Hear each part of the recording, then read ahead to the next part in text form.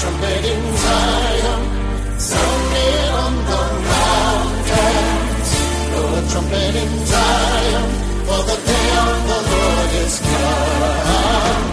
Blow a trumpet in Zion. Welcome, everybody, to the Remnant Call. This is Brother Frank here with another episode, and glad to be with everyone tonight. If you haven't caught the last couple of weeks, you need to go back and listen to them because we kind of been building along, starting with the 70 weeks of captivity, and here we are now tonight on a program that I've been asking for quite a while from Brother Benjamin, and that is on the second Exodus. And so we're glad that he's going to be joining us here tonight. Folks, we're living in perilous times. The good news is, though, is that God has a plan for what's going to happen in these last days. He's not caught by surprise. This isn't something he wasn't expecting. He laid it all out, and he's got a deliverance plan for his remnant during the times of tribulation. Yes, there will be some of those who are martyred, but there will be those who make it all the way through. Either way, it doesn't matter, because if we die in Yeshua, if we die in Jesus, we are going to be okay. And the Lord is coming back soon. This will be over, but before we get there, there's going to be some hard times, but God's got a plan for his remnant. So folks, take courage, be cheerful, because the Lord has got this thing right in the palm of his hands. And so with that, I will not delay any longer and bring on the guest this evening. Brother Benjamin, are you here with us? Oh, hey, Frank. Amen. Well, Benjamin, it never fails. Third time in a row I've had an actual Blog Talk Radio technical issue, so I'm calling in on my phone again, but that's okay. Praise God. We are still I'm not surprised. You know, after tons of the Remnant Call programs. Frank, maybe you should just change your content to trying to sell people gold and stuff, sell survival food, and then argue about politics, and you wouldn't have any technical interruptions at all. I think you're right, and maybe we could also just talk about prosperity and how God wants to give you a new Mercedes-Benz, and I think we won't have a single problem at all. I think I see balloons now. Exactly. Oh, Lord have mercy. Oh, the Benjamin, prophets and the priests are profane. Exactly. You sound so much better than the last. Yeah, the last time we talked, Benjamin, you were sounding pretty rough, but you're sounding a lot better. I take it you are on the upswing. Yeah. Oh, man. Thank you guys for praying. I've been 3 weeks now, roughly. And yes, I think I might actually get better. Hallelujah. Praise God. Frank, let's pray. Let's open in prayer. The enemy's been battling all day to stop this message. Yes, please, Lord, pray for the program. Amen. Lord, we just commit this time to you. Pray that your Spirit would bring forth the word that would edify the listeners. Prick our hearts with your conviction. Open our eyes to see your coming draws nigh, and grant us hearts that would understand, Lord, that we might turn again unto you in this final hour, in Jesus' name. Amen. Amen. Yeah, the second Exodus. Frank, you've been asking me for a while. Benjamin, we got to do the second Exodus. And praise God. I kind of take some of these things for granted. It's easy for me to sort of think, well, doesn't everybody know about this? It's kind of like one of the biggest stories in the Scripture. But, a lot of the mainstream prophetic teachers, they one error leads to another. If you set the wrong foundation, you create a paradigm through which you will misunderstand basically everything, And, that is sort of the plight of humanity. I mean, take the uber liberals among us, They have trusted in the religion of humanism, and so, they believe that all of this nonsense coming out of essentially the darkness, this progressive liberalism is somehow going to make the country good. It's doing doing the opposite. It's destroying the nation. And yet there are people that firmly believe it. And as a result, they get everything wrong. You set the wrong foundation, there's no way you're going to build the house correctly. And, for that reason, we really got to be careful how we listen. We got to be Bereans, and we got to be sure that we've got the truth, because there's a whole lot of deception going down. But yeah, the second Exodus, I want to start in the book of Isaiah, chapter 11, for those of you guys that want to read along with the scriptures. And I want to point out that two major moves by God were prophesied. The second Exodus is just, it's a key part of the second coming. And it's a key part of the ministry of the Lion of Judah. And it's a big part of how God's going to prove himself, the deliverer of his people. But it all comes out of the ministry of Jesus Christ. The original Exodus, God's deliverance of Israel from slavery, was a fruit, a blessing, if you will, from God's covenant promise to save his people. So he saved them out of their physical slavery, and he delivered them out of Egypt in the time of Moses. And he did mighty works, and he wrought judgments upon the land of Mitzrayim, which is Egypt in Hebrew. And in so doing, he delivered Israel. And he took them to the promised land. And here at the end of the age, the Lord is yet again going to deliver his people from slavery, which we've talked about in the last couple of weeks, that the Israelites are, even though restored to the land, they're in slavery in the spirit. They just don't know it, because part of spiritual slavery is a blindness that comes over you. You don't realize that you're a slave. The people are deceived into believing that they're free, but they're actually under the deceptions of Satan. They've been taken captive to do the will of the devil. But the Lord is about to come and set his people free yet again, this time spiritually, from spiritual slavery. And then, in the events of the Great Tribulation that will come quickly upon the earth, a literal second Exodus will occur. And so we're going to look into some of the scriptures that deal with that tonight. But I want to start in Isaiah chapter 11, verse 1. And there shall come forth a rod out of the stem of Jesse, and a branch shall grow out of his roots. Of course, this is a messianic prophecy.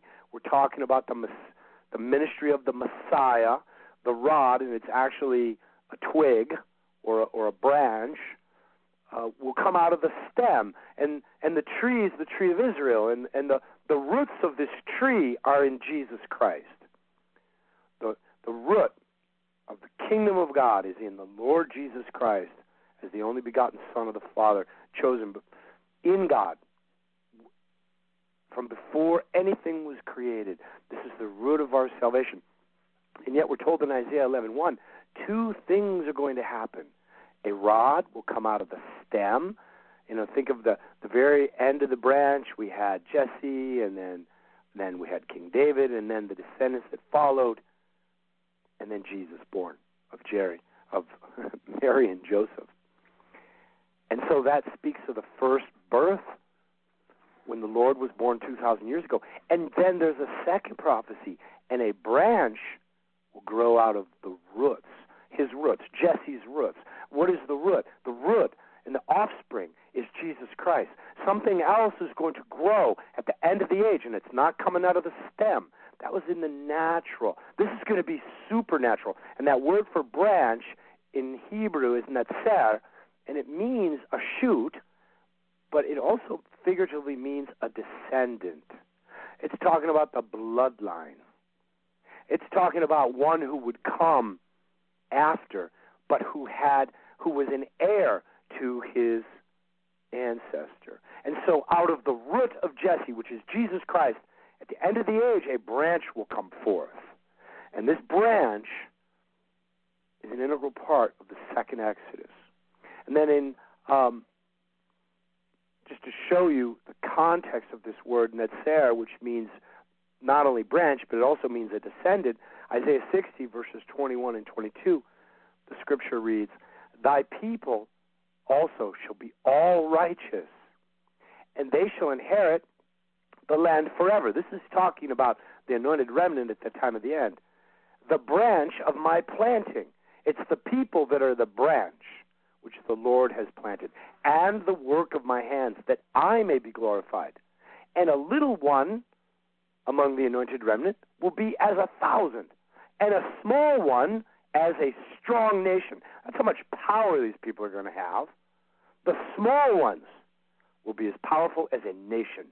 And I, the Lord, will hasten it in its time. And it's going to come fast now, people, because its time is upon us shortly. But back to Isaiah 11. We're talking about the rod that came out of the stem of Jesse, the man Jesus Christ, who was born of Mary and Joseph, who also is God Almighty in the flesh, and the King of Kings and Lord of Lords, and our best friend if we know him personally. And also a branch, a descendant will come out of the Lord, out of the Lord's nature as God. When he presents himself as the root of the tree, as the root of David, he's saying, I am God, and out of my divinity came forth all of this. It was God who created this through Christ Jesus. And out of his nature as God, a descendant is coming. A descendant so strong that a small one of these brothers will be as powerful as a strong nation. How's that possible? Because they're coming with the nature of God. And God is stronger than the United States of America. God is stronger than all the nations. He says of the nations, they are less than nothing before me. They are less than the dust on my scales of judgment.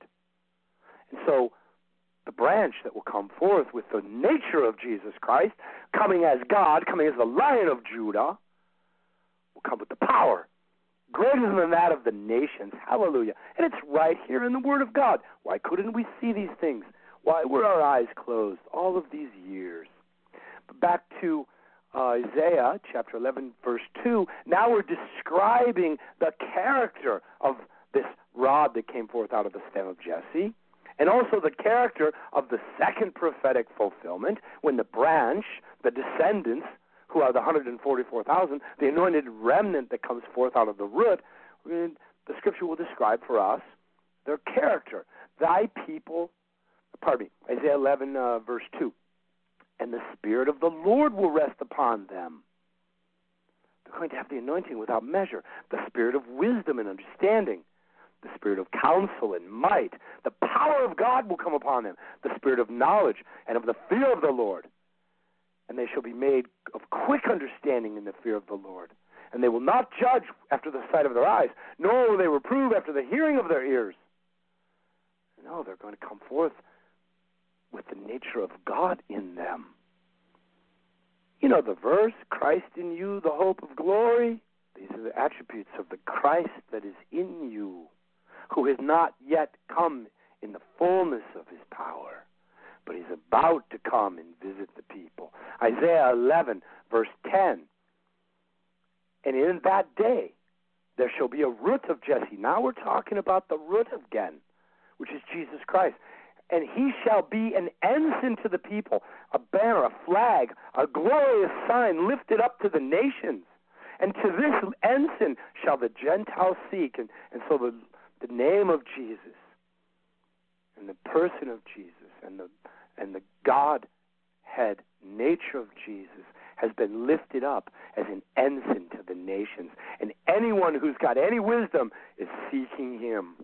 And his rest shall be glorious, the peace of the Lord that is coming upon his remnant in a time such as never was, where there will be no peace at all for the wicked.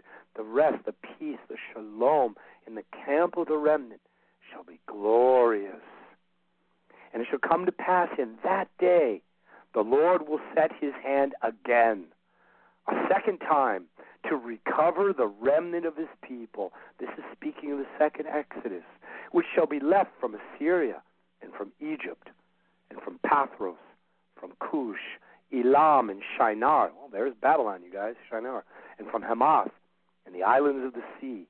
And he will set up an ensign for the nations, and he will assemble the outcasts of Israel and gather together the dispersed of Judah from the four corners of the earth. This is the second Exodus that is referenced in this section of Scripture, Isaiah 11, verses 10 through 12. It'll come to pass. The Lord will a second time gather his people together, just like he did in the time of Moshe. So he will once again in our day deliver his people from the land of the beast. And in Isaiah 11:16, we're told, and there shall be a highway for the remnant of his people. The Lord's even prepared a way for them to go, which shall be left from Assyria, as it was to Israel in the day they came out of Egypt. When God did the first Exodus, the Lord had a path. He had a way already planned out that the Lord was going to take the people back to their what would become their own land. So too in our time, there will be a highway prepared for the remnant of the people. Now, one difference that I would note at this point, in the first Exodus, all of Israel came out of Egypt. But only a remnant entered into the promised land. And in the second Exodus, only the remnant will come out of the kingdom of the beast. For the judgment decreed is altogether righteous. And for those who would not stop sinning, a time would come when the door would close and they would be stuck in the outer court. There'd be no way to cleanse their garments anymore. And I'm not implying that they lose their salvation. No. The spirit that's in them has been redeemed by their faith in Jesus. They are going to be saved, but they will suffer the loss of their lives in the flesh. And there'll be the many Christians are going to die. Only a remnant is going to be physically delivered. And, we don't stay dead long, so don't sweat the small stuff.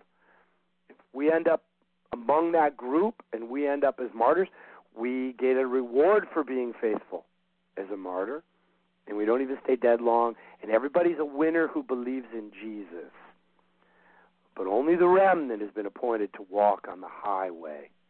And in several places in Isaiah, there's just such beautiful scriptures dealing with the highway. And I just want to jump over to a couple of them. I wasn't planning on discussing this text, but we read about this in chapter 40 of Isaiah. The voice of him that cries in the wilderness, prepare the way of the Lord, and make straight in the desert the highway of our God. And the glory of the Lord will be revealed. These prophecies are going to come to pass again. I know John fulfilled this. I know this prophesied the first coming. I've been trying to, I guess just open people's eyes to the fact that much of Bible prophecy, in fact, is fulfilled twice. Hallelujah. And, there is a highway that only the righteous can walk. And when we pass through, we will not be overtaken. The fire will not burn us. The floods will not take us away. And, I'm looking for that text where it talks about that the highway is really it's the holy path. And only the righteous can walk therein. And, praise God, that there is a righteous remnant that is going to come forth out of this apostate nation, out of this apostate generation. Hey, Benjamin, I think I found the verse. Yeah, go ahead. I think I found the verse that you're talking about. I think it's in Isaiah 35. And it says, and a highway shall be there, and a way, and it shall be called the way of holiness. The unclean shall not pass over it, but it shall be for those, the wayfaring men. Though fools shall not err therein, no lion shall be there, nor any ravenous beast shall go upon therein. It shall be found there, but the redeemed shall walk there. And the ransomed of the Lord will return. This is the second Exodus, and they will come to Zion with songs and everlasting joy upon their heads, and they shall obtain joy and gladness, and sorrow and sighing shall flee away. This is not the first Exodus. Isaiah is prophesying of an event yet future. The first Exodus was already history by the time Isaiah was born in the land of Israel. He's talking about the highway that God's going to prepare. And no fools shall err therein. God's not going to let any of the fools show up. People that, just couldn't stop themselves from being stupid. They're not coming. And the unclean shall also not walk on this road. And there'll be no lions there. The beast with the head of a lion, he won't be there. The devils that came out of the mouth of the beast, they won't be there, okay? The enemy won't be there. Nothing that can harm the remnant will be there. The angels of God will be marking either side of the road, and the Lord himself is going to lead his little remnant flock home. And as they travel, they're coming to Zion with songs. They're going to be singing. Can you imagine? This is going to literally happen, you guys. The whole world in the Great Tribulation and a small remnant walking through the wilderness under the protection of God, and they're going to be singing. And everlasting joy will already be their portion, and their peace will be beyond understanding. And all sorrow and sighing shall flee away. That's why the Scripture says it'll be very well with the remnant in that day. So, yeah, the world is really messed up, okay? And it's about to blow up, too, which we talked about, okay? And it's going to burn in 1 hour, so, don't be surprised. One day you're going to wake up thinking, oh, that Benjamin, he was just wrong again. And then, boom, later that day you'll be like, well, maybe not. Maybe not, because now the hour finally came, and Babylon burned, and if you're still here, turn your heart to Zion, and turn your heart back to the Lord, because the redeemed are going to begin to move. Hallelujah. Amen to that. And we got so confused by so much false teaching. The Scripture says, if any man speak in this hour, let him speak as an oracle of God. And, people don't fear the Lord. They're just like, whatever, I'm just going to go out there and give my opinion. Forget about it. We don't need your opinion. We don't need my opinion. We need the revelation of truth from the throne room of heaven. And, it's going to be like the time of Ananias and Sapphira soon. The Lord's going to be taking out the voices that have brought confusion to his people. He's going to silence them, that he could confirm the ones who were sent by him, so that the people would know who to listen to. Because today the people are totally confused. One camp, hey, we're all going to disappear, forget about it. You're out of here. Another camp, you just need to buy a whole bunch of guns and beans and stuff. And get cold, and buy some from me, and all that mindset. And none of that's true. The redeemed of the Lord are not going to disappear. They're going to return to Zion singing as they go. And they're going to go on a highway. The Lord's already prepared it. And where it says there's no lion there. But, hey, no fools will be entering in either. So, there's a little time left for people to act foolish, and then they're out of time. Then it's basically over for the fools. Their time will be up. Jeremiah 23, woe unto the pastors that destroyed and scattered the sheep of my pasture, says the Lord. Woe. When the Lord pronounces a woe against someone, that is to be seriously feared. It is a special class of judgment that is so intense that you can't handle it. Therefore, thus says the Lord of God of Israel, against the pastors that feed my people lies. You scattered my flock. You drove them away, and you have not visited them. Therefore, I will visit upon you the evil of your doings. And Jeremiah 23, in verses 3 through 6, he says, and I will gather the remnant of my flock. Okay, again, it's not the whole flock, you guys. Look, you want to keep your sin? It's going to really burn you now if you do.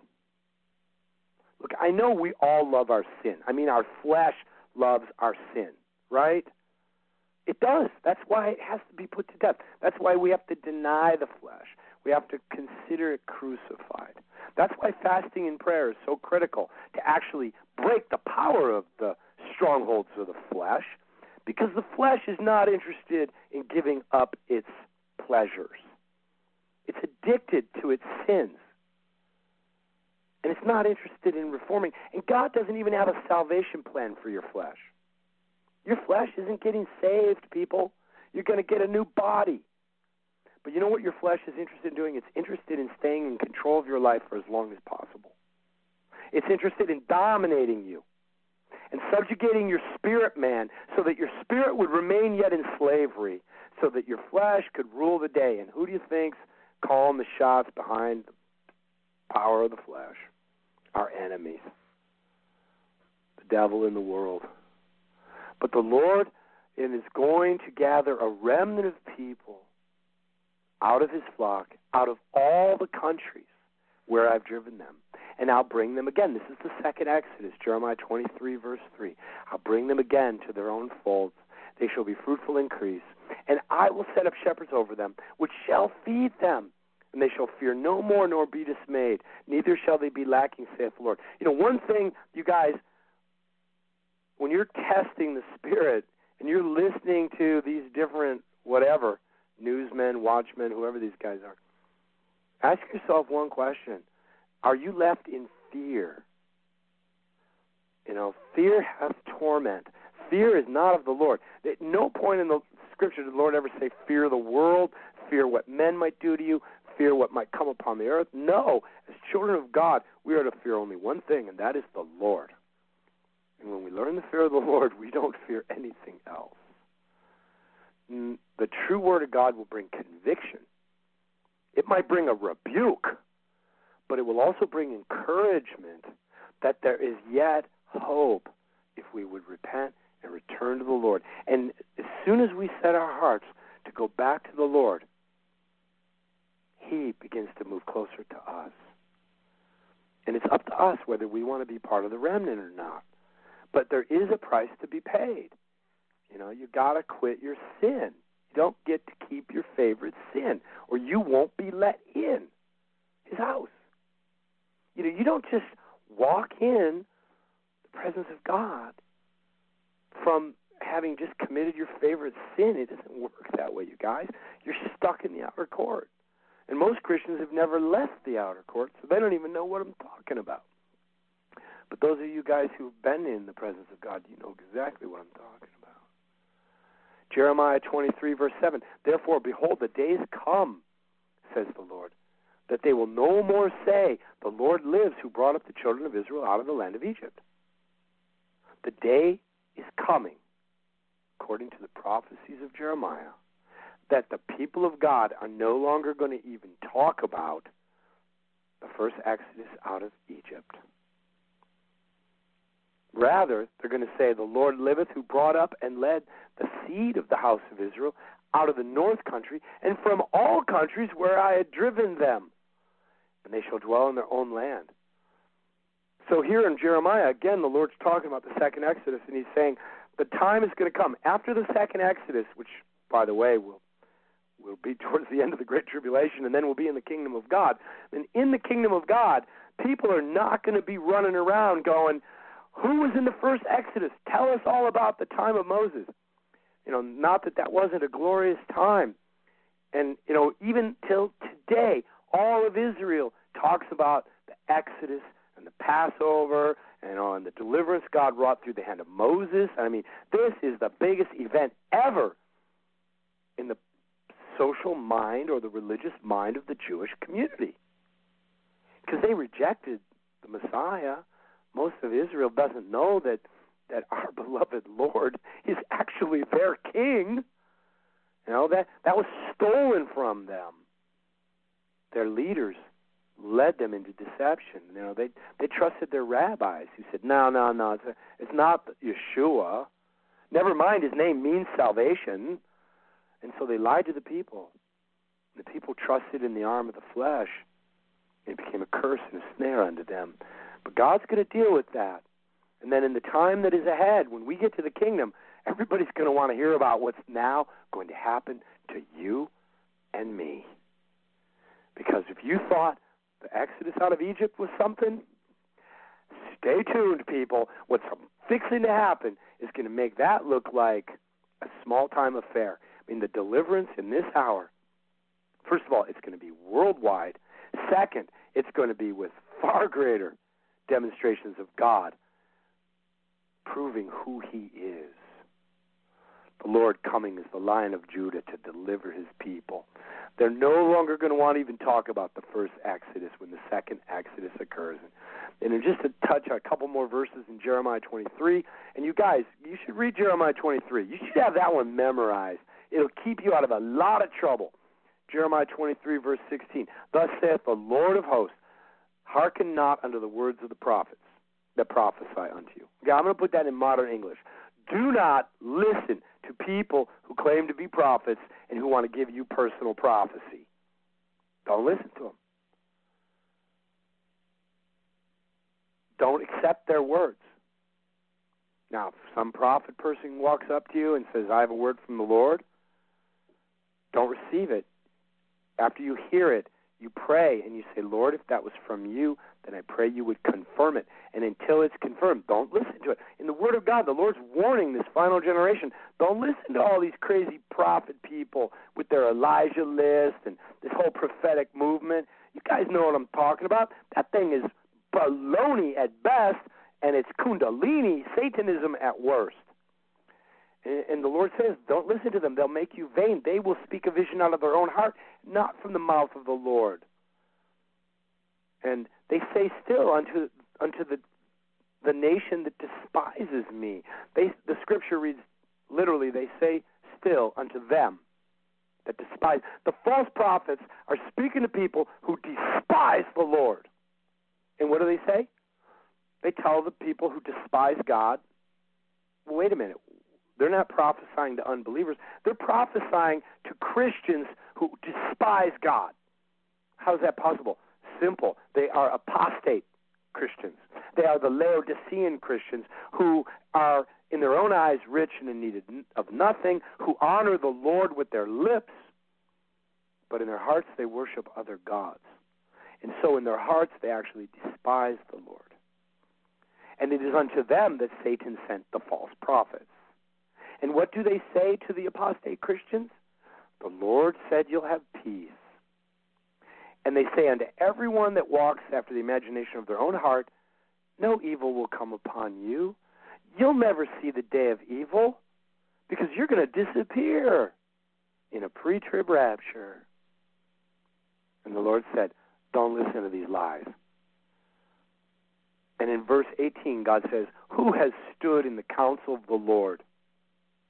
Who actually has stood under the wisdom and the instruction and the revelation of Almighty God and has perceived and heard his word? Who has marked his word, properly identified the scriptures for this time, and heard it? I'll tell you the answer. It's in verse 19. Behold, a whirlwind of the Lord is coming forth in fury, even a grievous whirlwind, and it shall fall grievously upon the head of the wicked. And so, this is a promise of a greater exodus where the Lord will again deliver the remnant. Jeremiah 23, verse 3, I will gather the remnant from my people. But then he also says, woe unto those who've listened to the false prophets and who despise me. They only honor me with their lips. Woe unto the apostates in this generation who think they're going to have peace and that the day of evil can never come upon them because they won't be here. And the Lord says to them, a whirlwind is coming, people. A grievous whirlwind. And in verse 20, the scripture reads, the anger of the Lord shall not return until he has executed and until he has performed the thoughts of his heart. And in the latter days you shall understand this perfectly. Okay, this is a last days prophecy of tremendous deception in the church. It's a prophecy of a deliverance of a remnant of his people who will be part of a second Exodus, which will be if you're part of the remnant and you get to walk on the highway of holiness with singing and rejoicing on the way back to Zion, you have been truly blessed of the Lord, my friends. Because while the world is in a great tribulation, we will be in a place of great peace and great blessing and great protection. And it's of the remnant that the Lord said to me, I will protect that which is mine. And God is stronger than the strongest of nations. He's more powerful than all the people of the earth. And, I was thinking, Frank, of the recent action by the UN where virtually every nation has condemned the United States for recognizing that Jerusalem, Yerushalayim in Hebrew, is the eternal capital of the state of Israel, the kingdom of Israel, and how the nations would become incensed against Jerusalem. It's literally, we're watching the fulfillment of prophecy where in Zechariah it says all the nations will come against Jerusalem. And you guys, we're watching this happen. It's happening on like the news today that the nations shall come against Jerusalem. And I will gather all the nations against Jerusalem. It's happening right now. That's in Zechariah 14, you guys. All the nations are being gathered against Jerusalem. All the nations are being gathered against. And isn't it interesting how with President Trump in office, President Trump, I don't know whether some of you guys love him, some of you guys may not, but, I sure love when the truth comes out of our government, which is so rare these days, recognizing the truth that Jerusalem is the capital of Israel. And so it is incensed the world. And, amen, brother. And I just pray for President Trump that the Lord would keep using him to make declarations of truth. And praise God. Okay. Benjamin, I want to share something with you really quick here. Just, folks, some of you that may have never heard of the second Exodus before, I can remember the first time I found out about it years ago, 1999, from a famous book called The Day of the Lord is at Hand. Benjamin, I think you might be familiar with that book since you wrote it. And I remember how excited I was to hear about this deliverance plan because it wasn't just something you read. I could actually go into the scriptures and see it. And so as I studied it, looked into it, and I remember I was with my dad, and we were at this place where a scholar was speaking, and he's a good man. And I asked him about this verse in Jeremiah, which is also repeated in Jeremiah 16:2. And whenever, folks, the Lord repeats something, you need to listen extra close. It's word for word repeated in the book of Jeremiah twice. That means God really wants us to understand this. And so as I'm talking to this, he said, well, that was fulfilled when they came out of Babylon. And so I was kind of shook up. I was a new believer, Benjamin. It kind of rocked my world. And so I went home and really sought after this and was praying about it and reading the scripture. And I was kind of in a little ways hurt because I was trying to accept, well, maybe I'm just wrong. And then one day I came across the stoning of Stephen, and I read through it. And I remember as Stephen was on trial, and he gave the Sanhedrin just an absolute lesson in the history of Israel. The only thing he talked about was the first Exodus. And Benjamin, when the Lord opened my eyes up to that, I was like on cloud 9. Hallelujah, this has not happened yet. This is yet to take place. God has his deliverance plan in place for the future. And folks, don't worry about it. If you are part of God's remnant, which if you surrender to the Lord and just let him lead your life, I'm not talking about that you're going to be perfect. That's his job. Let him do his work, and he will take care of the rest. You will walk with the remnant in these last hours. And like Benjamin said, if you get to be a martyr for the Lord, well, praise God. There's a crown laid up for martyrs, and it's going to be glorious. So, Benjamin, thanks for sharing this because this is just an exciting. So, brother, please continue. Well, it's totally awesome to realize God has a deliverance plan. And, he's basically going to move his people out of the kingdom of the beast, and he's going to take them to a sanctuary that he's prepared where they'll be safe and nobody can harm them. And And there, the people of God will wait for the coming of the Lord in the clouds and for the end of the tribulation period. You know what's amazing, Frank? The refuge where the children of God will wait is actually in the wilderness, Jordan, right outside of the area known as Mount Seir. And this is the same place that the Israelites camped after they'd come out of Egypt, and after the 40 years of wandering had ended. This was the final camping place for the Israelites before they entered the Promised Land. And so the Lord is taking us back to the very place he had his people wait for him to open the door to the Promised Land.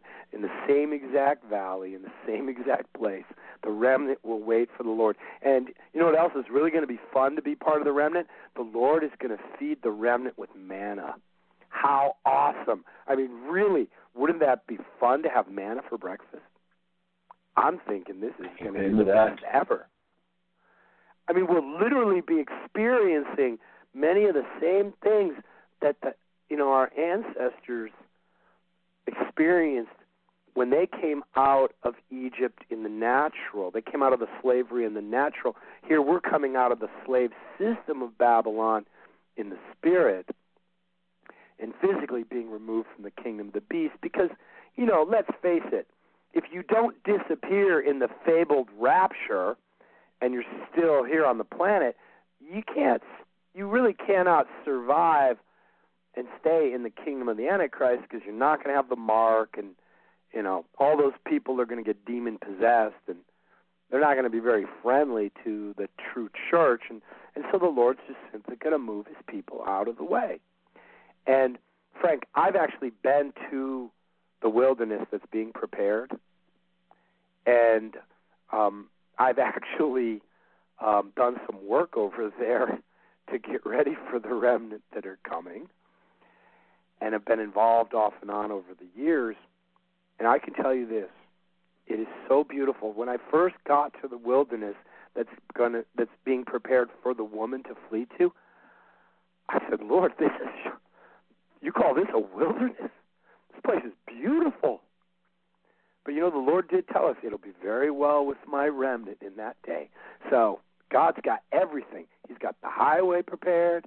He's got an entire army of anointed warriors known as the 144,000, and the smallest, the least among them, is stronger than an entire nation state.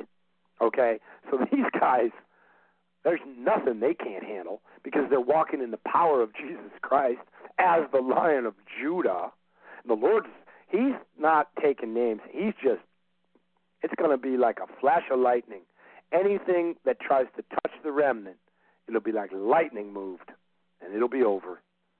And God's going to protect his people. There ain't nobody going to lay a finger on his little remnant. They will be completely protected, and they'll know that they're totally safe, too. They're not even going to be afraid. They're going to be singing. It's going to be so fun to go on that journey with the remnant. I'm looking forward to it. And then to finally, as the entire remnant is gathered into the safe place, the worship that takes place in the wilderness of Zion towards the end of the Great Tribulation, this is going to be simply amazing. And, I wonder if the Lord isn't going to, just kind of come down a couple times just to visit, because he's so excited about bringing his people home. And, I don't have a scripture text for that, but it would not surprise me if the Lord didn't kind of sneak into the camp, and maybe kind of hide who he is, but cruise around and visit with the people, right? He's done that before. God comes and we don't really know he's there. Yeah. And so in any event, it's going to be really good to be in the remnant, okay? I would suggest quitting smoking. I would suggest quitting sinning. I don't think there's anything of this world that's worth missing out of being part of this remnant, but that's between all of us and God. But I want to share just one final section of Scripture, again, dealing with the second Exodus, Isaiah 66, and I'm just going to read a few verses starting in verse 6 to 7. A voice of noise from the city, and a voice from the temple, a voice of the Lord rendering recompense to his enemies. Okay, that's Lion of Judah territory, people. He's brought his vengeance. He said, vengeance is mine. He's about to bring it. Before she travailed, she brought forth. Before her pain came, she was delivered of a man-child. Okay, that's the anointed remnant being born. Verse 15, behold, the Lord will come with fire. He's bringing his fire, people. It's not going to burn us, though. And with his chariots like a whirlwind, to render his anger with fury and his rebuke with flames of fire. For by fire and by his sword the Lord will plead with all flesh. Remember I told you God doesn't have a deliverance plan for your flesh. He's saving our spirits. We need to come out of that mindset of the flesh. We need to put the mind of the flesh off and put on the mind of Christ. We need to put on the mind of the Spirit. For the Lord's going to be pleading with the flesh, and the slain of the Lord shall be many. Then jumping to verse 19, Isaiah 66, I will set a sign among them. Remember, we already read about that ensign before. But he says, and I will send those that escape unto the nations. And he lists them to Tarshish and Pool and Lud, that draw the bow, to Tubal, to Javan, to the isles that are far off, that have not heard my name. Okay, this is the 144,000, okay? This is the anointed remnant, even, that are being sent among the nations, that have not heard of the fame of the Lord and have not seen the glory of God. And they will declare, they're going to witness and evidence my glory among the Gentiles. And look what they then do. And they shall bring all of your brethren for an offering unto the Lord out of all of the nations.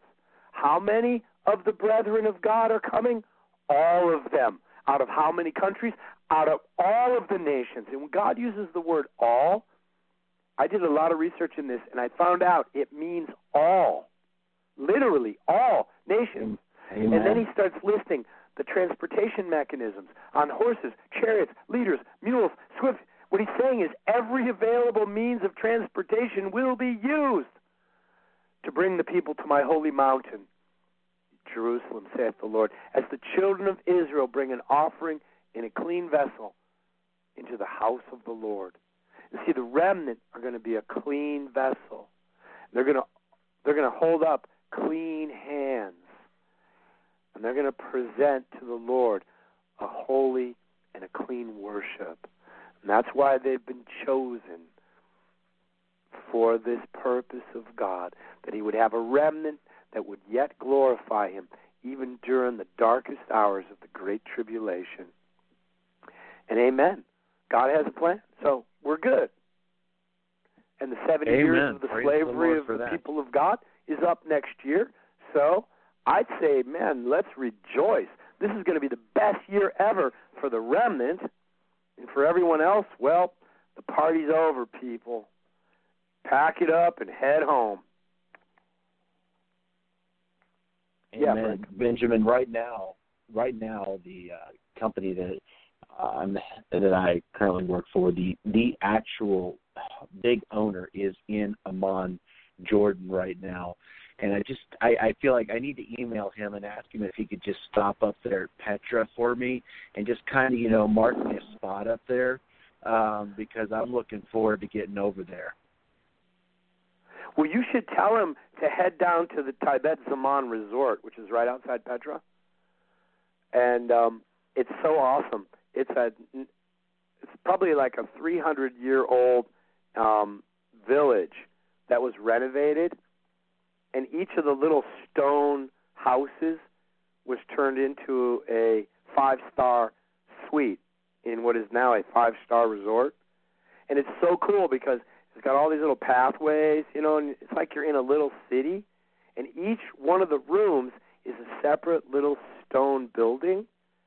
And it's very nice. I mean, it's 5-star Arabian desert. And it's right out. Literally, you look down on the valley where the Israelites camped during the end of the Exodus, and you can see Mount Seir, which is right in front of you, and Petra is literally down the street. And this resort, Frank, it has 300 rooms. It's literally set. The dining room sits 300 people, and it will be used During the Great Tribulation, this will be the headquarters of worldwide remnant operations. And the two witnesses will be there. They get to come down from Jerusalem from time to time. God gives them a break. They don't have to just prophesy exactly 3.5 years nonstop.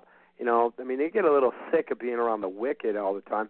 So they come down from Jerusalem to come visit the remnant. That'll be so cool to be among the remnant, and Elijah is there to do a Bible study. No doubt everyone will just be listening. And no doubt we're going to be getting some amazing Bible studies during the time of the Great Tribulation. So, this whole idea of Satan wins the day of the Lord is just another lie right out of the pit of hell.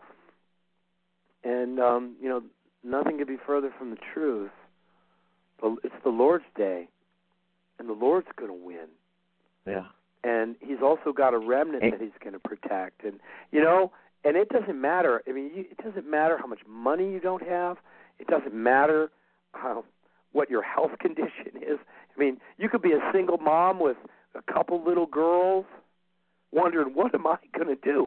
You don't have to do anything other than give your heart totally to the Lord, and your God's going to take care of the rest of it. The part you can't do, the Lord's going to do. And believe me, if the Lord gives the commandment to deliver you, sister, you are getting delivered. And nobody can lay a hand on you. And it doesn't matter. The people that have stored up gold for the day of the Lord says it's a rebuke. Woe unto you who stored up gold that you would survive the day of judgment. Thinking that the arm of the flesh, the Bible tells us their silver and their gold shall not deliver them. And in my opinion, neither shall Bitcoin. And I've got Christian friends that have gone Bitcoin crazy, whatever. The whole world's going to blow up. And what Bitcoin? Are you serious? Great, sell it. If you bought it cheap and you made a ton of money, sell it, right? And don't forget to give to the poor, because the Lord counts it as a loan. But anyway, Frank, that's a couple verses of the second Exodus. How did I do? Praise God, this has been amazing. And folks, I just want to say, if you want to continue on your own study, because there's so much more to this. Even Benjamin hinted to where the hiding place of the remnant. And I'll just give you some clues, folks, for your own studying.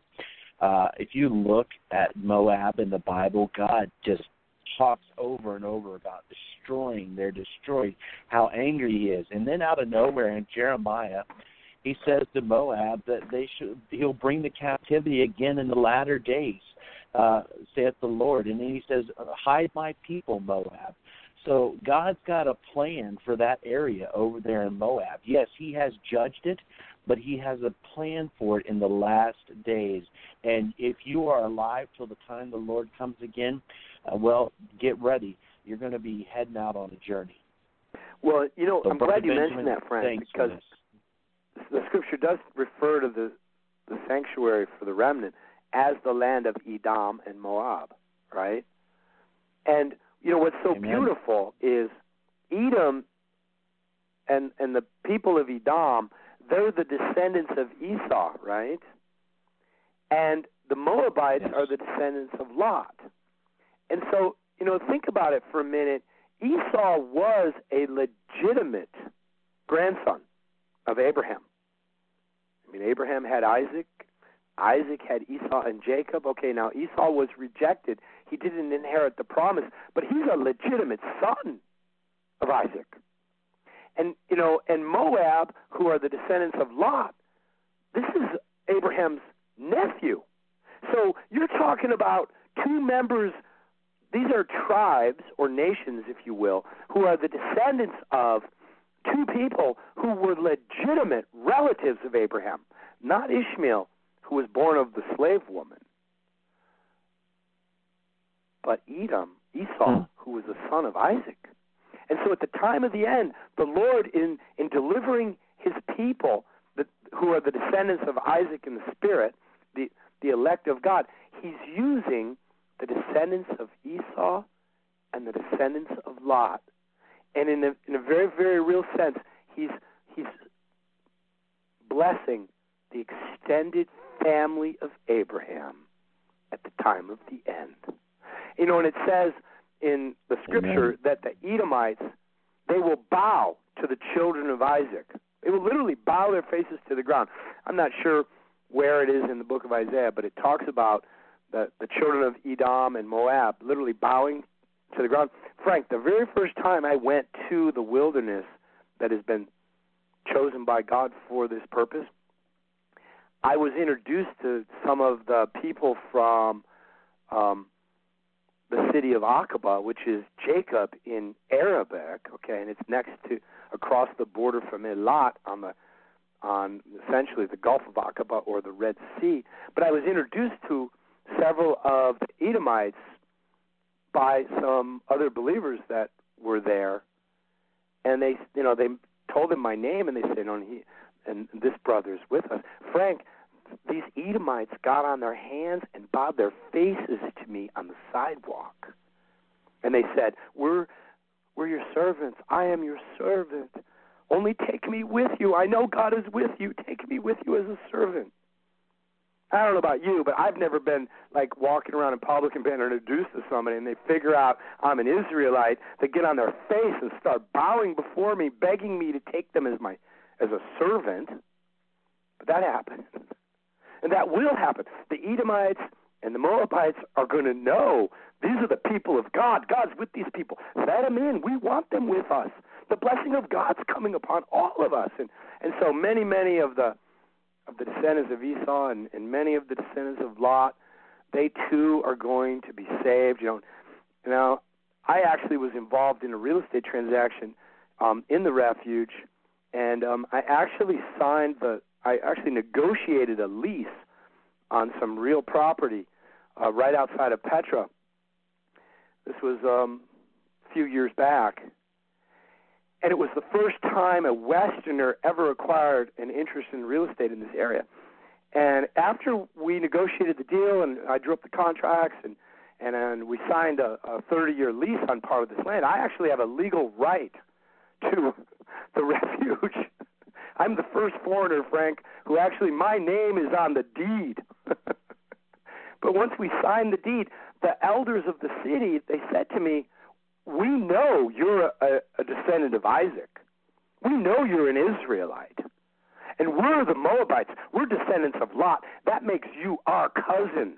And that's the only reason we would do this deal with you, because we were told that to never, ever sell or lease this real estate to anyone outside of our family, but because you're from the house of Isaac and we are from the house of Lot, you are actually relatives of ours, and therefore we did this deal with you. You tell me that wasn't a trip. Amen. Yeah, that is. So, I'd like to have, if I could get a little piece of that lot with you there, for a real small fee. Brother, are you kidding? We're getting the whole thing. Amen. The remnant of God are going to inherit the whole thing. They're going to invite us in like kings because they know the King of Kings is with us. And they're going to be begging us to pray for them. We are going to be, the VIPs. They will welcome the remnant with open arms. Like you said, it's commanded of them in the Scriptures. And they're going to get the revelation that this is the time of the end and Jesus is coming and these are the people of God who God has preserved. And we're going to be so blessed among those people. They're going to be coming to us and saying, please pray for me. I know your God is with you. He hears you. Would you please ask him to have mercy on me? And so it's going to be awesome to be in the remnant. You're going to see some incredible stuff, so incredible that when we finally get to the kingdom of heaven, all of eternity, all the saints of eternity are going to want to hear your stories and my story of this time. And I already have kind of a fun story, Amen. and it's just a little bit. We've got the really exciting part yet ahead of us. Benjamin, I just want to kind of close out with this verse. You know it well. And, folks, this is just another piece of evidence to what's going to happen over there. And like I said, that a lot of that area up around Petra and everything, there's people, but it's kind of nomadic up in there. But what's going to happen, listen to what the Scripture says in Isaiah chapter 16.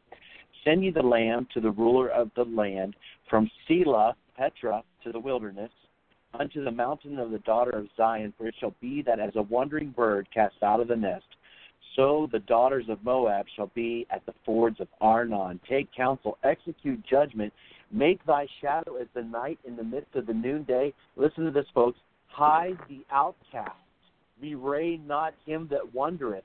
Let mine outcast dwell with thee, Moab. Be thou a covert to them from the face of the spoiler. For the extortioner is at an end. The spoiler ceaseth. The oppressors are consumed out of the land. And in mercy shall the throne be established.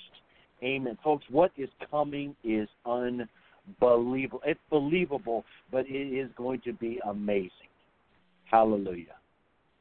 Oh, amen, brother. And you know, the fords of the Arnon River, that is the beginning of the sanctuary, the safe zone, the place prepared in the wilderness.